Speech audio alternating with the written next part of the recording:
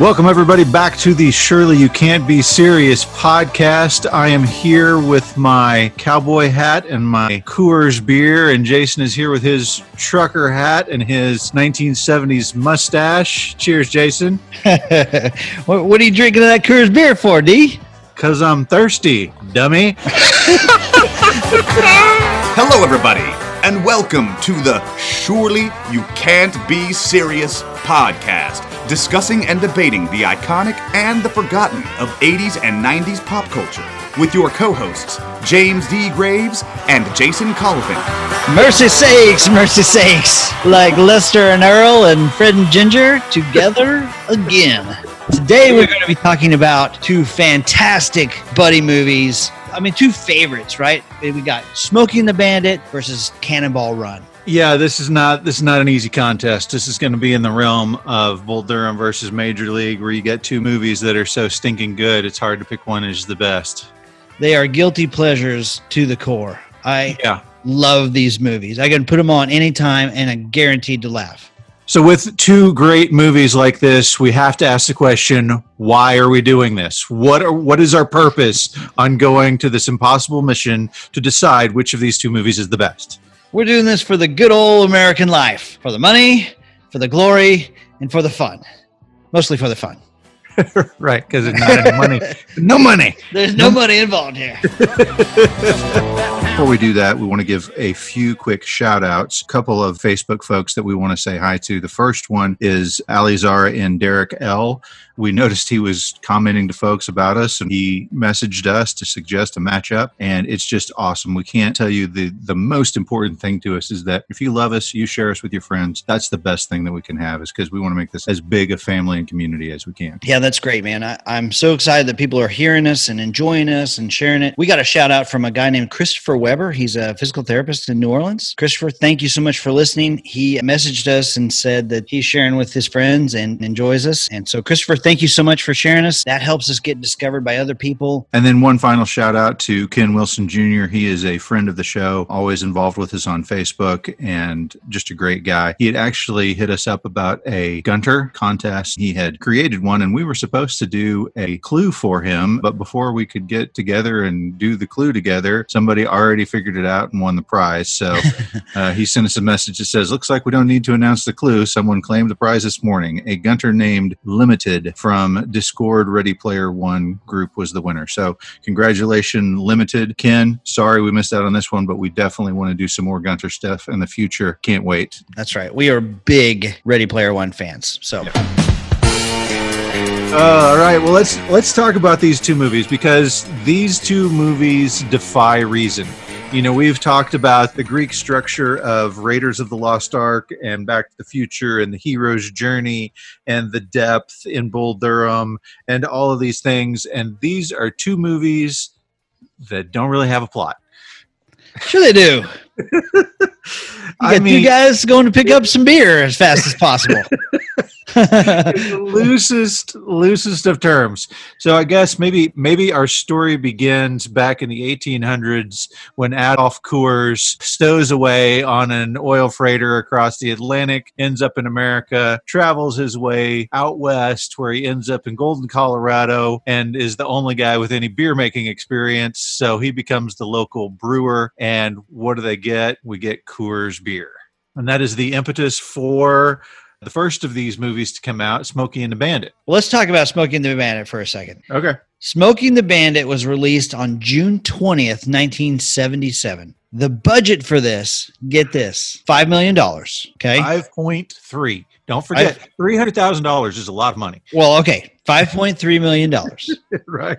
$1 million of it went to Burt Reynolds. So that left 4.3. Right. And then they brought in a hatchet man at the last minute. Yeah. And he knocked off $1 million off the budget. Right. So Hal Needham spent 30 hours redoing the script to get it to where they could shoot the movie for the money that they had to make it with. So let's talk about how this movie came about. Yeah, so Hal Needham is a stuntman. He was arguably the best stuntman in the business for quite some time, had been doing it for years and years. And he's a good old boy. And as good old boys do, they drink beer. And so somebody got him a gift of some Coors beer, and he wasn't a big drinker, but he noticed that he seemed to be going through a lot of Coors. In fact, he seemed to be going through Coors whenever he wasn't drinking. And so he realized somebody was stealing his Coors beer, and lo and behold, it turned out to be the maid. The maid stole the beer, and when he confronted her about it, she was just like, well, my husband just loves this so much, he just says it's the best beer that's ever made, and we're not allowed to get it out here, and so that's why I was sneaking it from you. And that little thieving maid was the inspiration for the whole plot, if you will call it that, of Smokey and the Bandit. That's interesting. This happened on the set of the movie Gator, which was shot in 1976, right before Smokey and the Bandit. And in Gator, you have starring Burt Reynolds, Jerry Reed as the bad guy, and Hal Needham is the stuntman. Yeah, so he just thought, well, bootlegging Coors would make a good plot line for a movie. And you know what? He was right. Yeah. Well, so while they're making Gator, he's trying to write the script for this movie idea that he's had, and he writes it all on a legal pad. And some years earlier, I don't remember what the circumstances were, but he was out of home for a bit and said, hey, Bert, can I crash on your couch for a few weeks? And Bert said, sure. And then they were roommates for the next 11 years. Right.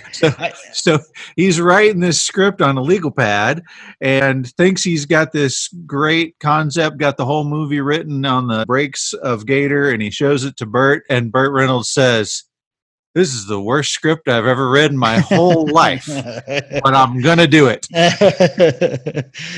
You know, originally they wanted Jerry Reed to be the bandit. Yeah, I had to wait for Smokey and the Bandit 3 for that one. Kind of have to mention that the same way we mentioned Superman 4 and Crystal Skull. Hal Needham had a lot of trouble getting any studio to get involved in this or have any interest at all until Burt Reynolds said, you know what, I'll do it. Yeah, Burt Reynolds was the biggest star of the day, the biggest. Yeah. Burt Reynolds said that after he agreed to do this, he had friends that got down on their knees and begged him not to do this movie. You gotta just think about that for just a second. Okay, he's the biggest star of the day. You look at the movies that he was doing, and you look at this movie that nobody wanted him to do, that he said was the worst script ever, that was being written and directed by a stuntman who had never done any of those things before other than as a second unit guy. And you got to think, how the heck did this movie become the movie that everybody remembers and practically nobody cares about Gator? Right. Or whatever that movie he was in with Liza Minnelli or any of those other movies that came before this one. Right. Name 5 Burt Reynolds movies, and I guarantee you're starting off with Smokey and the Bandit, Cannonball Run, Deliverance, probably, something like that. Right. Okay, so as they're putting this together, Burt Reynolds says, yeah, I'll do it. And I got my buddy Jerry Reed, who we just shot Gator, and he's going to play my buddy Snowman in this. Mm-hmm. And he said, I need my love interest. And they said, okay, well, who are we going to hire for this? And Burt Reynolds had always kind of been smitten with Sally Field. The Flying Nun. Yeah, and she was not really looked at as a sexy actress. She was kind of they didn't think she was attractive enough. I mean, she was cute, Yeah. Baby ducks are cute. That's right.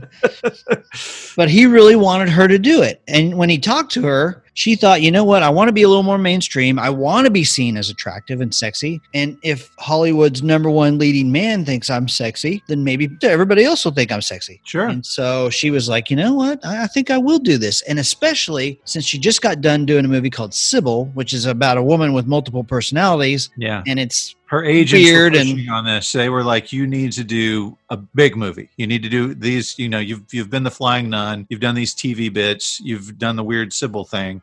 You need to be a part of a movie that's got some big stars in it. And so how nice that Burt Reynolds is the one that's knocking on her door. So then they're looking for the role of who's going to play Sheriff Buford T. Justice of Texas. And so they originally looked at this guy, Richard Boone. Are you familiar with him? Yeah, he was on the Have Gun Will Travel. Have Gun Will Travel, it's the heart of a man. A night without armor is a savage land. Nice. Paladin. I'm getting it all from Stand By Me. I didn't watch that show. That's where I know it from too, Stand By Me. But Burt wanted somebody a little crazier, a little more dangerous, and a lot funnier. Yeah, he got him. Jackie freaking Gleason. Jackie freaking Gleason, man. Amazing. I said it just a little bit earlier tonight. I was talking to our friend Arlen about this movie. These are two of his favorites as well. And I said it, without Jackie Gleason, Smokey and the Bandit doesn't become the thing that it is. No, I totally agree. I totally agree. In fact, for this podcast, I went through the movie, I watched the movie, and I wrote down every funny line. And I basically wrote down everything that Jackie Gleason says. Right. He's hilarious. These are the two movies. If you pick two movies from the 70s and 80s that you think of when you say Burt Reynolds, it's these two movies. And in both of the movies, he's along for the ride. I mean, he's great, but he's not the guy that makes the movies. He's just there giving his star power and letting everybody else make you laugh. They call you the Bandit. Okay, we talked about this briefly the other day, but I asked you, who is the best at their role in this movie? Burt Reynolds plays Bandit to a T. I mean, people love the Bandit, and he's cool, and he's smooth, and he's funny, and he's good-natured. It's all about the mischievousness and the laughing at the situation that makes his part in this movie. It's not that he's done some great acting performance. He does. We talked about Eddie Murphy breaking the fourth wall. He does it in both of these movies, and it's fan-freaking-tastic because he's letting you know, hey, guys, come on, let's go for a ride. Seriously. I mean, it's letting the audience in. It's great. He's like a redneck James Bond. I mean, he's cool and funny and laid back and come on and party with me. We're going to have a great time. Yeah. So Burt does a great job. Yep. Jerry Reed as the buddy, as the trucker snowman, likable, funny. He gives the flavor of the movie with the trucker talk and the CB. Knowing that he's the villain in Gator seems weird to me because he just seems like such a nice guy. It's hard to imagine him as the villain. Right. He's actually kind of a tough guy. You're kind of scared of him in that. But yeah, at the beginning, you see this friendship when Bandit shows up at his house and basically just moves his wife out of the way and goes into his bedroom. And he's my gosh. We got a chance to make a lot of money. And Jerry Reed's like, what we got to do? Kidnap the Pope or something? Their friendship is great. I buy their friendship. But then you got Jackie Gleason as the sheriff. It's just fan-freaking-tastic. Everything he says is funny. Sally Field is acceptable in the part. She's pretty enough and sexy enough, and she's engaging. There's just something enticing about her. And Burt Reynolds, we've talked about. Jerry Reed, we've talked about. But Jackie Gleason is the man in this movie. And Jackie Gleason was originally just supposed to be in the car by himself, but he's like, you know what? I need somebody to play off of. Yeah. So put somebody in the car with me. And Mike Henry, Junior Justice. Yeah. Mike Henry, who's just, he's like a Greek god. I mean, he was Tarzan. He was a football player. He was in The Longest Yard and was one of those tough guys. And he plays that goofy, Daddy, the top came off. To a T. To a T. He does. I mean, the entire dialogue that he has during this movie probably doesn't fill up an entire paragraph, but it is essential for all of Jackie Gleason's comedy. Yeah, I mean, basically his direction is to stand there and be a punching bag for Jackie Gleason. And Jackie Gleason's like, you want something? He's like, hush puppies, Daddy. We ain't got time for that crap. Oh, that's hilarious. Hush puppies, why? So that's the other thing about this movie. We talked about the fact that Burt Reynolds read Hal Needham's legal pad script and said, this is terrible. Worst I've ever read. Right. They didn't have a script that they stuck to. Like, number one, script was just an outline. And then number two, the first day of filming, they find out, oh, crap, we've got to eliminate half of our scenes because of our budget cut. And so it was really just, okay, guys, here's the situation. Make up some stuff. Right. And who better to do that with than Jackie Gleason? In fact, I mean, I know we'll get into all this, but the restaurant scene where Bandit and Buford T. Justice meet was not in the original script, but it was suggested by Jackie Gleason, and it's gold. It's gold. Oh, it's absolutely fantastic. Cleans his tie off with his coffee. Jackie Gleason is spitting in his face. Give me a Diablo sandwich and a great big Dr. Pepper and make it fast. I'm going to Hurry. And I don't know what this is a mystery to me. And if you got the answer, I'd love to hear it because I couldn't find it. So Jackie Gleason says to Hal Needham, we need to have this scene where Smokey and the bandit meet. They set up this scene. He comes in. He's brilliant. Burt Reynolds is really just reacting most of the time. But at some point, either while they're filming the scene or just after they film the scene, Burt Reynolds goes to Hal Needham and says, I'm not doing any more scenes with Jackie. I know. That drives me insane. I wish I knew what the reason was. Yeah. So what I read was there was no explanation and there was no insinuation of anything. Burt was just like, I'm not doing that anymore. And maybe it was because he knew Jackie was killing it. Yeah, maybe. Yeah, maybe he felt like he was getting upstaged. That's certainly a possibility. Kind of like sharing a scene with Robin Williams. I mean, you just got to get out of the way and let him go to work, you know? Right. And I can understand if you're a huge star like that, having that concern. But I mean, we're talking about Jackie freaking Gleason, man. Maybe it's because he didn't like getting spit on. I got some Diablo juice in my eye here. All right, everybody, please stick around. We will be right back after these messages. Okay, Jackie Gleason, I don't know if you know this or not. Jackie Gleason was offered a percentage of the gross box office versus a straight salary, but he took the salary and it cost him millions of dollars. Oh, wow. Well, I can't blame him. Looking at the situation, I cannot blame him. Right. But, ouch, that sucks. Just to stick the knife in a little bit further, this was the second biggest movie in 1977, second only to Star Wars, which, you know. Might have heard of that one. Yeah, did pretty well. The box office for Smokey and the Bandit, $126 million. On a budget of 4.3. And then $1 million going to Burt. Right, that's right. Just think about that. Just think about that. Your entire budget, a quarter of it goes to one actor in the movie. You have 4.3 left to pay Sally Field, Jerry Reed, Jackie Gleason, and buy about 5 Trans Ams and 5 cop cars and chase them all over the world. It's insane. So in addition to being in the movie, Jerry Reed wrote Eastbound and Down, which is the key song in the movie, right? Huge. He wrote it for the movie. Came in, played it for Hal Needham, and Hal Needham just kind of stared at him for a second. And he was like, it's okay. I can go rewrite it. I'll go rewrite it. And Hal Needham says, no, this song is going to be a hit. Do not change a word of it. And he was absolutely right. It was Jerry Reed's #1 song. Oh, it's huge. Yeah. You walk up to somebody on the street and you say, what do you remember about Smokey and the Bandit? And they're like, well, Burt's mustache and Eastbound and Down. Yep. You know? They do a part where they say westbound and down, like when they're headed over. Yeah. When they're headed to Texarkana. Oh, that's brilliant. Westbound and down, which sounds a little bit funny. They make it to Texarkana in like the first 15 minutes of the movie, right? Yes. They have no trouble making it to Texarkana. Right. Yeah. And why? Why is that? I don't know.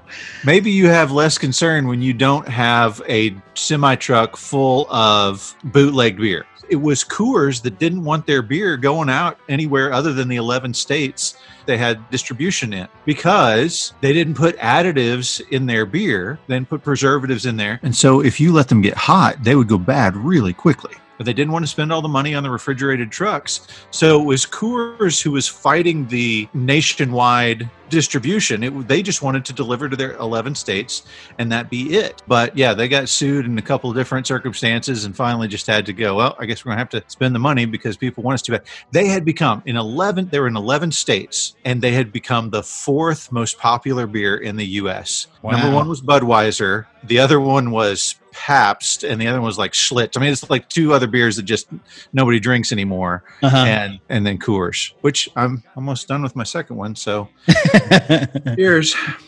You're thirsty. Do we want to talk about the plot now, or do we want to talk about Cannonball Run? No, I mean, we can do the plot. I mean, it's going to take about 30 seconds to do the plot. Go ahead. Okay, so the plot of the movie, is Bandit, whose actual name is Bo Danville. Danville. Right. Darville. Sorry. A quick shout out to Bo Warmbold, because he's the other part of the reason I'm drinking a beer while we're doing our podcast. He inspired me when we did our podcast with the 30-something guys. Shout out to the 30-something guys. Shout out to Bo for drinking a beer. You've inspired me to have a beer while we're doing our podcast. Right.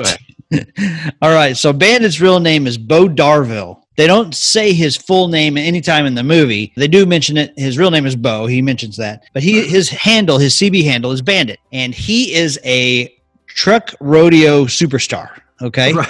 Because So there are such things as that. Exactly. He's a legend. A legend and an out-of-work bum look a lot alike, Daddy. So Big Enos and Little Enos are father and son. And they... Can we just stop and talk about their name for just a second? Let's just this whole Big Enos and Little Enos. I'm sure that it was just purely coincidental that they were going to do that. It was actually not their original names. They had different Yeah, names. it was like Kyle and Dean or something like that. I thought, yeah, not funny enough. Okay. Not funny at all. Speaking of Enos, I think Enos and Bo, right? I think John Schneider might have been a cameo in Bo this. Duke, Cooter, and Enos from Right. Dukes of Hazzard. All three of those guys are in this in little bit parts. That's it. You got Yeah. it. And Burt Reynolds plays Boss Hogg in the remake of Dukes of Hazzard. It all comes full circle. Are we back on the plot here? Did we leave? I thought we were done with the plot. We're not quite done with the whole plot. thing. Running beer. The end. That's all. It's the whole plot. No. So Big Enos and Little Enos are Texas oil barons, we think.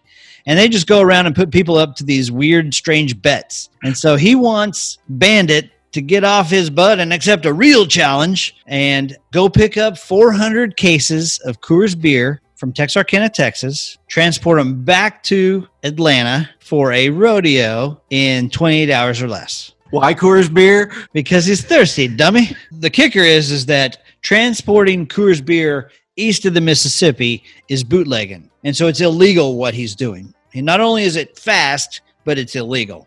Right. So he gets his buddy Snowman to drive the truck. They're going to put the 400 cases of Coors in the truck. And the Trans Am is running blocker, which basically means he gets all the attention from the cops and he runs all over the place and lets Snowman in the clear. Along the way, he picks up a runaway bride, Carrie, played by Sally Field, who's running away from her marriage to Junior Justice, who is Sheriff Buford T. Justice's son. And Buford T. Justice is the type of man who is not going to let some koozie walk out on him with her knockers bouncing around. Poon hanging. Her ass was wiggling too. She insulted my town, she insulted my son, and she insulted my authority. And so she jumps in the car with Bandit while he's transporting this beer, and he makes it his life mission to catch and put away Bandit. Okay, so they get this challenge by Big Enos and Little Enos, right? With me right. so far. I believe you're just a little bit scared. Oh, that's great. Why don't you just say something about my mother? Your mama is so ugly. Okay, so can you name me the artist that has had songs sung by, ready for this? Okay. Elvis Presley, Frank Sinatra, Ella Fitzgerald, Barbara Streisand, Willie Nelson, Kermit the Frog, Luther Vandross, Neil McCoy, and Diamond Rio? Give it to me. It's Paul Williams, the actor playing the part of Little Enos. That's He is a fantastic. freaking prodigy. It is amazing. I mean, I throw the Carpenters in there as well. He's responsible for Just an Old-Fashioned Love Song, Out in the Country, Family Man, Rainy Days and Mondays, and Rainbow Connection. And this might be the best, the Love Boat theme. The Love Boat. That's amazing. It is, right. He is a flippin' genius. And he was just to throw this in, he was one of the apes on one of the Planet of the Apes movies that John Landis was a part of, too. Really? Bring it full circle. When you say Rainbow Connection, I immediately, why are there so many songs about rainbow? I mean, that's incredible. What a talented guy. If anybody's gonna pick up anything from this podcast, it's that we love the Muppets. We love the Muppets. We absolutely love the Muppets. We haven't yet had a Muppet movie episode, but we will. Yes, for sure. We have to. Yeah. Well, here's my Muppet tie-in. You ready for this? Other than Rainbow Connection. Cannonball Run Uh-huh. which is the second movie we're going to cover, Yes. was released June 19th, 1981. Yes. We've talked about this on our Superman episode. Right. This, Same. in my opinion, is the greatest 2 weeks in 1980s movies history. Okay. Maybe in movies history overall, right? It is freaking fantastic. So let me read you. It just blows my mind. So June 12th, 1981, during this weekend, you had Clash of the Titans, History of the World, and Raiders of the Lost Ark. The next week, June 19th, you have The Cannonball Run, Superman 2. The week after that, you have Dragon Slayer, For Your Eyes Only, Great Muppet Caper, and Stripes. And as John Reed would say, no kid had any money in June of 1981. There are no words. All right, everybody, please stick around. We will be right back after these messages. Feel a song that's never been heard. So Cannonball Run was released June 19th, 1981. The budget was $18 million, and it made $72 million, Yep. and over $100 million worldwide, but 72 here in the States.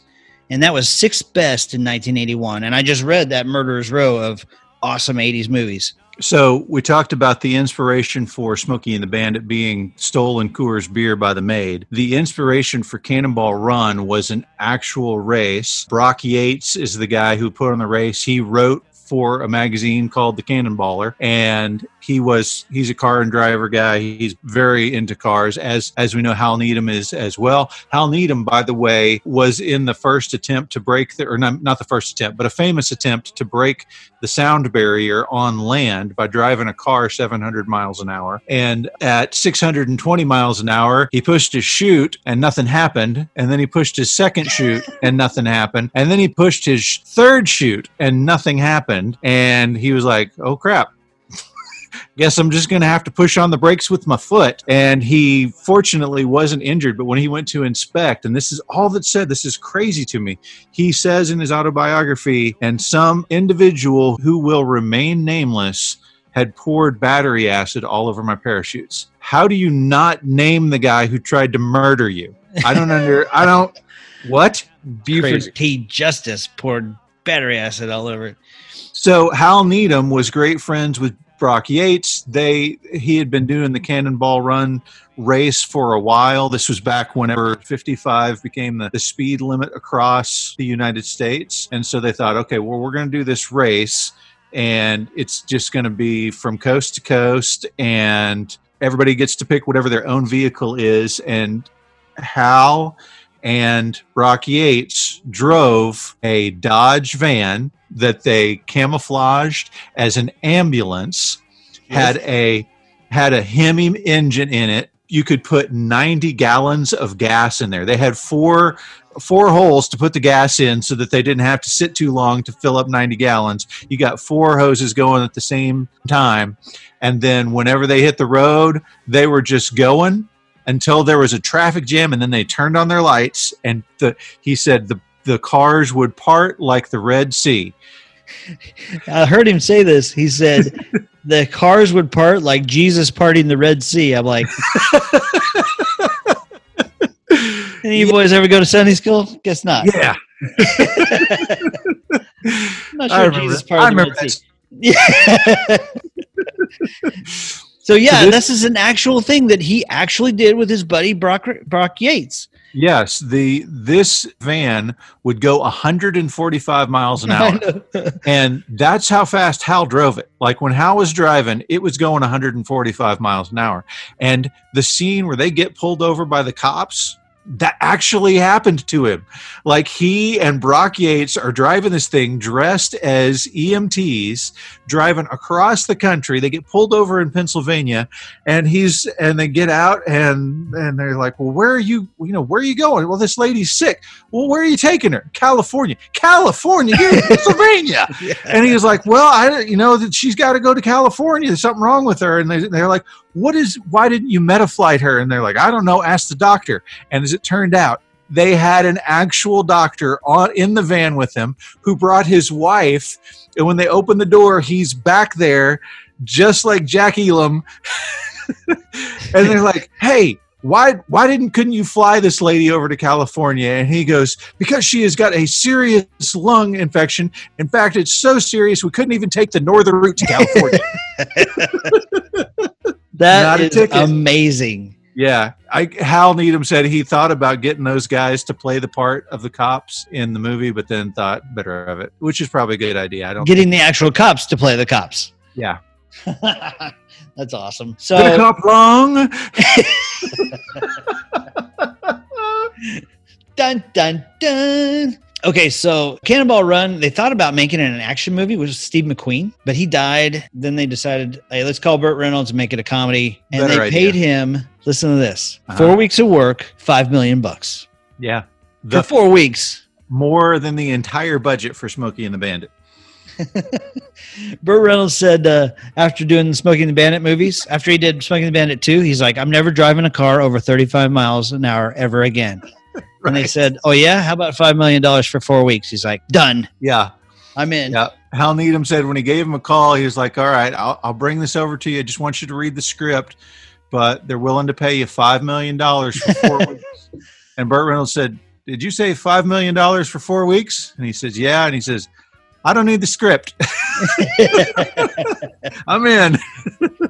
The actual correct full name of the Cannonball Run race is called the Cannonball Baker Sea to Shining Sea Memorial Trophy Dash. Should we go through the plot on this one? Sure. I've got 45 seconds. Go. J.J. McClure, played by Burt Reynolds, is an adventurer who decides to partake in an illegal race across the country using, like you said, an ambulance as cover. There's other racers, including Farrah Fawcett, Dean Martin and Sammy Davis Jr., Roger Moore as a very James Bond-like character, and Jackie Chan. They'll do anything, break all the rules to outrun all the difficulties and win the race. Well, you've forgotten your foil, right? We've got Buford T. Justice as the foil for Smokey and the Bandit, as much as he is one, because he's really ineffectual. And our ineffectual foil for this movie is Arthur Foyt. Mr. Foyt. Who is brilliant, played by George Firth, whose other memorable part is from Blazing Saddles, which shares the commonality with these two movies in that completely politically incorrect.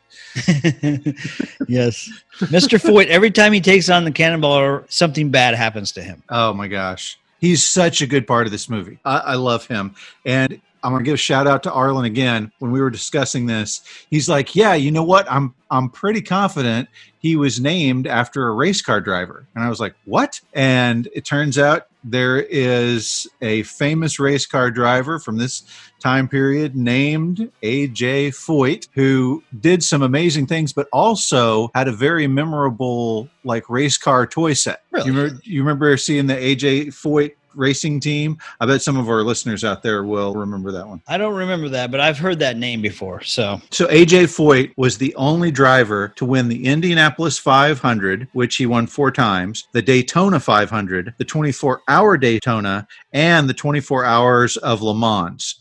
That's pretty freaking impressive. That's impressive. So there's no question that George Firth's character is named after this guy as kind of a wink and a nod. Mr. Foyt. So you have this cast of crazy characters, right? You've got Jackie Chan and Michael Hui. It's probably Suzuki. not something anything close. It's probably like Smith. Right, exactly.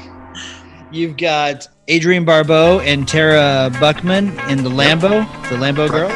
Yep. Tara Buckman, by the way, was also in Sheriff Lobo and BJ and the Bear, which, of course, were TV things that were kind of spawned by Smokey and the Bandit. Yeah. You have Seymour Goldfarb, who thinks he's not James Bond. He thinks he's Roger Moore. Right, because you can't say James Bond in the movie or you're going to get sued. That's right. You have the Sheik, played by Jamie Farr. You have Mel Tillis and Terry Bradshaw. Yeah. You've got Dean Martin and Sammy Davis Jr. as priests in a Ferrari doing the Lord's work, just faster.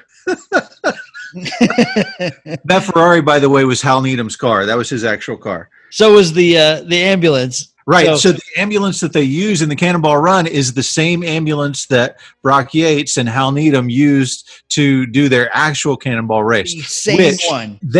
So I said that it goes 145 miles an hour. They averaged 80 miles an hour. Average. That means including stops and fill-ups and all of that. Averaged 85 miles an hour, were completely in the lead, and then the transmission went out.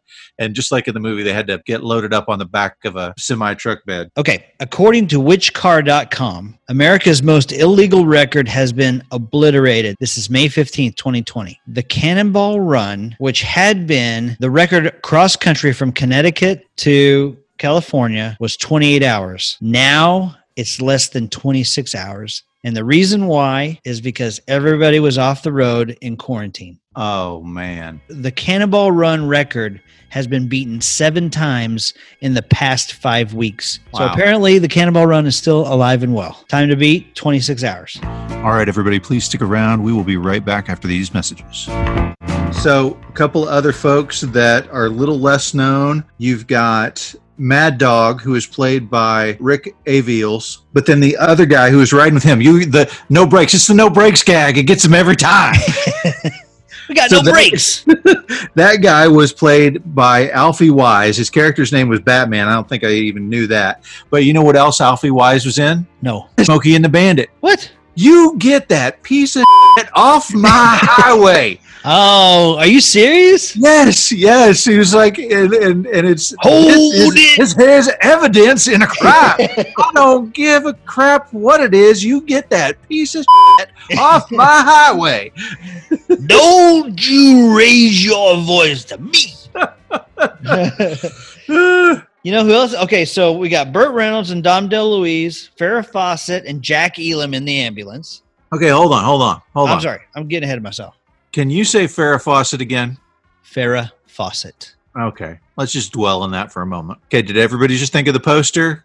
Because I'm pretty sure everybody just thought of the poster right now. Is that what you thought of? That's what I thought of. She doesn't wear a bra the entire movie either. But I don't think she wore a bra her entire life. God bless her. Yeah. You've got Adrienne Barbeau and Tara Buckman in the Lamborghini. You've got Roger Moore and a different girl every 5 seconds in the Aston Martin. You've got Dean Martin and Sammy Davis Jr. in the Ferrari. You've got Jackie Chan and Michael Hui in the Suzuki. You've got the Sheik in a Rolls Royce. You've got Mel Tillis and Terry Bradshaw in the Hawaiian Tropic car. Sorry. Here, you take this. Keep the change. Just leaves, comes back. Get a physical. I will be back for you, my desert flower. The cast in Cannonball Run is amazing. Yeah. When I was watching the commentary, they talked about how at the beginning of the movie, you've seen the Lamborghini just scream down these roads, and it's like Burt Reynolds and then Dom DeLuise. It's these single name cards, right? When it was first played, like opening night, people started to cheer. I mean, the cast in this movie is amazing. Right. And it was another one of those that they had these big plans, but it wasn't until Burt said, $5 million for 4 weeks? I don't need to see the script. Once he was in, everyone else fell into place. You had your Rat Pack guys, and the part of Sammy Davis Jr. was actually supposed to be played by Don Rickles at first. But because Dom DeLuise was in the movie and Don Rickles had this kind of competition going about who was the best in Las Vegas at the time, he was like, nah, I don't want to be in that movie. And so Sammy Davis comes in, it was a Jewish name, Samuel Work. And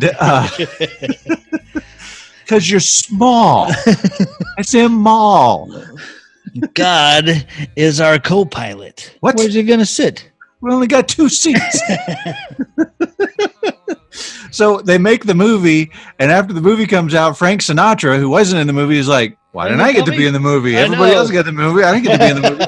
So they put him in part 2, which, by the way, Hal Needham said, I was always the first guy on the set. But when Frank was there for his shooting, I arrived to the set, and he was already done with makeup and waiting for me. He flew in on his own little private jet, did his scene, and out like a pro. The chairman of the board. Okay, so one super famous guy that you haven't mentioned yet is Peter Fonda. Right. Peter Fonda was the leader of the motorcycle gang, which is perfect because not too long before this movie, he had done Easy Rider, the motorcycle movie, right? Right. Hal Needham's cameraman was actually a friend of Peter Fonda's, and Peter Fonda heard about the movie and said, "Hey, could I be in the movie?" I mean, this movie is just about a bunch of these guys getting together and having a good time. It really is. It's just fun. You don't have to come in with any expectations. You just get in there and you see them all having fun together and you're along for the ride. It is wonderful. I have fun every time I watch this movie. It's like being a part of something special. They talked about how at the hotel they stayed in every night as a group, they'd wrap up, they'd get some drinks, they'd watch dailies. He would invite the crew to watch the dailies, which was uncommon. Usually it would just be the actors watching their own performances in the dailies. But he invited the crew because he figured, hey, if the guys who spent, 8 hours shooting this scene the day before are laughing at it, that means that we did something right? That's exactly right. If he went into a bar and some of his crew was in the bar, he would never let them buy a drink. He was really a very down-to-earth director. And then we talked about the famous people that he put in there. He had his secretary was in there. She was one of the people taking the entry cards. The other lady was Brock Yates' wife. He put his business manager in there. She's the one at the end screaming, "Help, help, my baby, he's drowning." And then you remember the scene where the two priests, where Dean Martin and Sammy Davis Jr. are over there talking about how to pick up the girls in the bar. Yeah. The guy's just listening in and eventually does a spit take. That was his accountant. That was the accountant for the movie. Hey, we're having fun. Come on. Let's just be a part of it. Let's all do this fun thing together. That is what defines these movies to me, is we're not looking at some sort of marvelous cinematic epic thing. We're looking at people getting together and having a good time and inviting us along for the ride. That's right. Here's something for you to look for the next time you watch Cannonball Run. Okay. The continuity errors with Adrienne Barbeau's zipper. I'm not kidding. When she's pulled over in Pennsylvania, it's up, it's down, it's up, it's down. She unzips it once. It's funny. I think she liked to play with her zipper a little bit. That guy who played the cop in Pennsylvania, the guy that she's dazzling with her zipper, is Burt Reynolds' stand-in. Yeah. And you can tell just by looking at him. He's got the same mustache, same kind of dark hair. And that was his stand-in. Oh, you know who else is in Cannonball Run? You've got Bianca Jagger, who is Mick Jagger's wife. Right. The Sheik sister. You had Joe Klecko, who played nose tackle or nose guard for the New York Jets. He was the guy who's lifting up the van instead of using a jack. And he was actually lifting that van. That guy was a big mother effer. He was huge. He's huge. You have Jimmy the Greek. Yeah. Awkward story there. Along with the political incorrectness of these movies. Right. You get Jimmy the Greek. I love it when Sammy Davis Jr. comes up and says, "Sir James!" Like, calls him Sir James for some reason. We've got God as our co-pilot. You're going to need him. I'm talking about 20 big, large ones. Sammy Davis Jr. is hilarious in this movie. Oh, brilliant. Just brilliant. All right, everybody, please stick around. We will be right back after these messages. All right, let's flip back to Smokey and the Bandit. Okay. So they make it to Texarkana in like 10 minutes, right? Right. Which is funny because this was not shot in Texarkana, Texas. This was shot in Jonesboro, Georgia. Okay? Right. Cletus's house, the place where they shot Cletus's house, and the warehouse where they pick up all the beer, where they use the forklift where he can drive any forking thing around. That was about half a mile from that house. Nice. But the first scene I really want to talk to you about is when Sally Field leaves the wedding, her own wedding. She leaves Junior at the altar. Bandit picks her up. They take off. And the car left behind says "Just Married" on it. There's some vandals that come and show up, right? My favorite freaking part. Jackie Gleason shows up. Don't you leave. Don't get no lunch. Don't play with yourselves.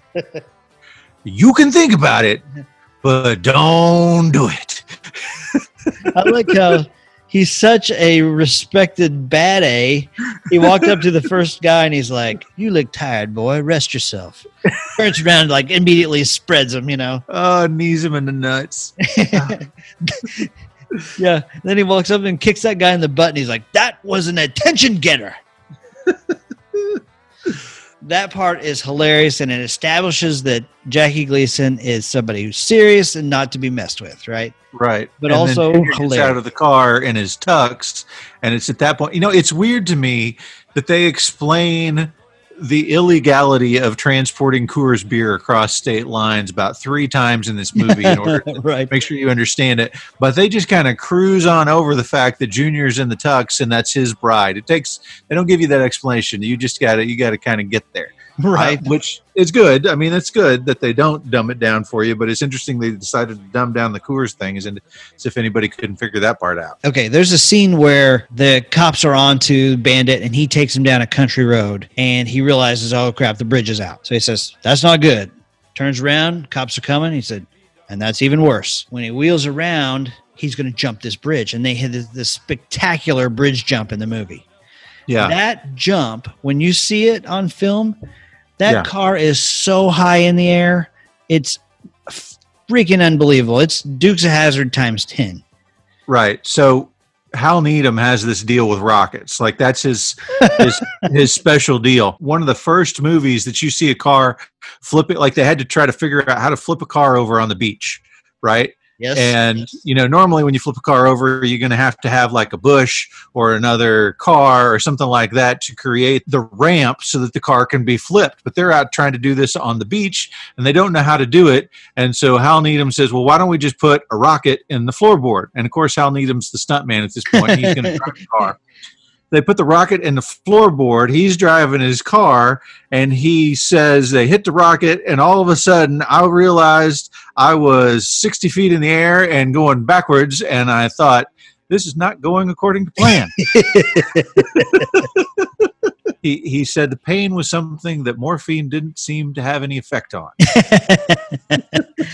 This guy is an amazing guy. Like I don't know if we talked off air or not, but Hal Needham is a guy that I would love to have his life for like a few days. So Stuntman, director, tons of Hollywood friends and girls and parties and right. Yeah. Well, that's the interesting social connection because most of the people who were in Cannonball Run, he got to know through like these Hollywood parties that he would go to with his wife. Like his wife was this actress named Dani Crane, who's just absolutely gorgeous. I mean, she potentially is another Marilyn Monroe or Jane Mansfield. Yeah, but she goes to these Hollywood parties, and that's how he ends up meeting half of the people that are in Cannonball Run.